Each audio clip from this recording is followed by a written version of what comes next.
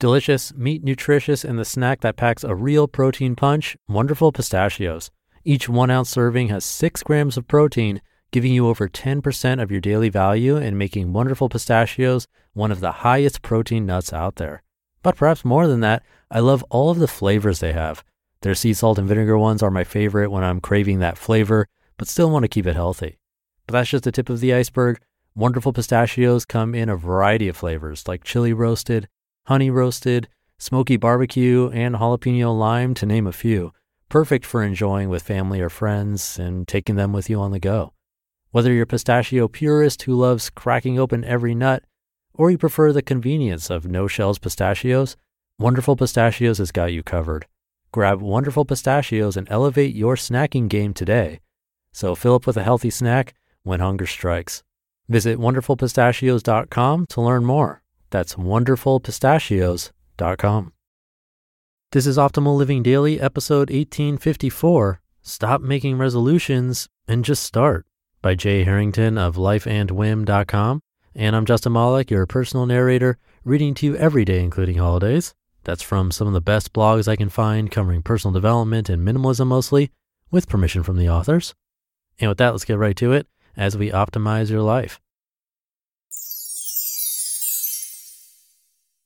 Stop Making Resolutions and Just Start, by Jay Harrington of lifeandwhim.com. I've long abandoned the idea of setting and sticking with New Year resolutions. For me, it's a futile exercise that inevitably results in failure and regret. I'm not a particularly disciplined person, so unless I really want to do something, it won't happen. If I do want something, I just do it. I don't wait until the new year to start. If I do wait, it's a sign that I just don't care that much. While I don't have much interest in resolutions, I do try to take time at year's end for reflection. This involves analyzing what worked and didn't in the prior year and thinking about how to apply lessons learned to future endeavors. The biggest thing I've learned over the last couple of years is that almost everything good and uplifting and positive that has happened in my life has typically been accompanied by some feelings of emotional angst, pain, and uncertainty. It's the paradox of success. Achievement requires discomfort, but we're conditioned to avoid discomfort. In other words, we seek to shield ourselves from the very feelings that are associated with personal growth. The truth is, most of us understand that we have to grind for what we want, but rarely are willing to pay the price. This is what makes resolutions so intoxicating. They allow us to conjure in our minds what a new year, new you might look like. The dream becomes more satisfying than the reality. In his book, Ego is the Enemy, Ryan Holiday discusses how, for most people, a major obstacle to success is the idea of success. Because there's no discomfort in dreaming, it's easy to remain in a state of inaction. But it's only through action, often painful, that good things happen. Successful people push forward despite the fear and resistance. When in doubt, ship it. In 2008, 4 MBA students at Wharton School of Business came up with a novel business idea to design, manufacture, and sell stylish, affordable eyeglass frames over the internet. Almost everyone told them their idea wouldn't work. After all, they had little money, experience, or technical know-how in building an e-commerce platform. But they persevered nonetheless.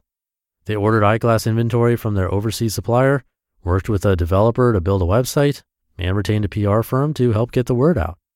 One morning, the company founders, still students at the time, got an exciting call from their PR rep. GQ magazine was going to run a feature story on the company. They were elated. When will the story run, they asked.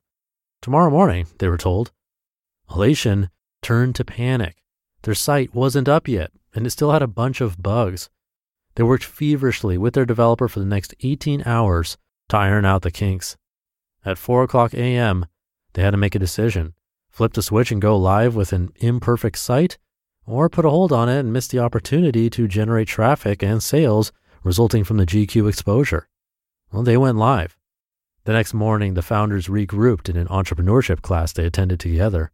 One of the founders had set his phone to receive notifications when a sale occurred on the website. He started getting pings during class. 1, 2, 10, 100, 1,000. The sales came pouring in. The site worked. Again, elation turned to panic when they realized that sales were quickly outstripping available inventory and they had failed to build any inventory tracking capability into the site. They soon sold thousands more pairs of eyeglasses than they had in stock, and before they could regain control of the situation, they had sold so much product that would take 8 months to catch up. Within hours of launching their business, they very nearly destroyed it. Yet they soldiered on and turned this adversity to their advantage. Their launch was calamitous, but from that moment they learned valuable lessons that allowed them to grow Warby Parker into one of the fastest growing startups in history. Just start. The moral of the Warby Parker story is that things will never go as planned, so at some point, preferably sooner rather than later, if you want to achieve your dreams, you need to just start. The Warby Parker metaphor is an extreme one. Most of us don't dream of starting a billion-dollar company. But the lesson is the same no matter the objective. Challenges are inevitable. No amount of planning will prevent them. Hence the problem with resolutions. Resolutions focus on the outcome, the new body, the new friends, the new job or business, the transformation of whatever variety. But it's easy to overlook the work required, the price to be paid to actually achieve the outcome. When it comes time to actually do the work, the road to success seems so long and daunting that we never take the first step, another resolution on the trash heap. There will never be a perfect time to start. Progress requires a high comfort level with imperfection. Successful people fail far more often than those mired in the status quo. And it is through that failure that they learn lessons that lead to their breakthrough moments. They take their swings. They don't simply fantasize about success. They start, they fall down, they start again. They seek out discomfort because they learn this is where the magic happens. They understand that time is not on their side. They've learned that safe is risky and risky is safe. They don't resolve to do something. They simply do it. Want something? Just start. Feeling fearful? Do it anyway. Feel like quitting? Persevere. In 2017 or in 2021, if you're willing to pay the price, you can be anything, do anything, and achieve anything you want. But to get there, you have to take that first step. Are you ready? You just listened to the post titled, "Stop Making Resolutions and Just Start" by Jay Harrington of lifeandwhim.com. This might not have resonated with you, and that's totally fine. Actually did for me, though. I've been asked by friends and family what my resolutions or goals are for the new year or New Year's past. And most of the time, even in past years, I say I don't have them. It just doesn't fit my personality. Because like Jay, I will usually forget about them by week 2 or 3. And like he said, to me, that means it's not really a priority in my life, just like a nice to have that one day I'd like to have.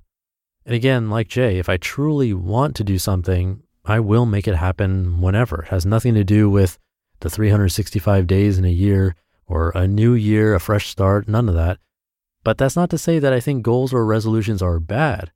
Some people have turned their lives around that way. And if that's you, more power to you, keep it up. The lesson I think is something I've said many times on this show before. Test, see what works best for you. If you've never done formal written goals or resolutions, maybe try it out because it could be game-changing for you and your personality. But if you have and it pretty much never works, like for me, well, let history be a guide and try something else. Maybe use Jay's article as motivation. And also something to keep in mind, personalities do change. Maybe you hated goals and resolutions in the past, but this year it'll be different. Who knows?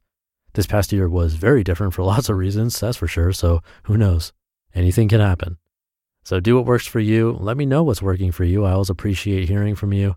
Thank you for listening. Hope you're having a great day. I'll be back for the Friday show tomorrow, where your optimal life awaits.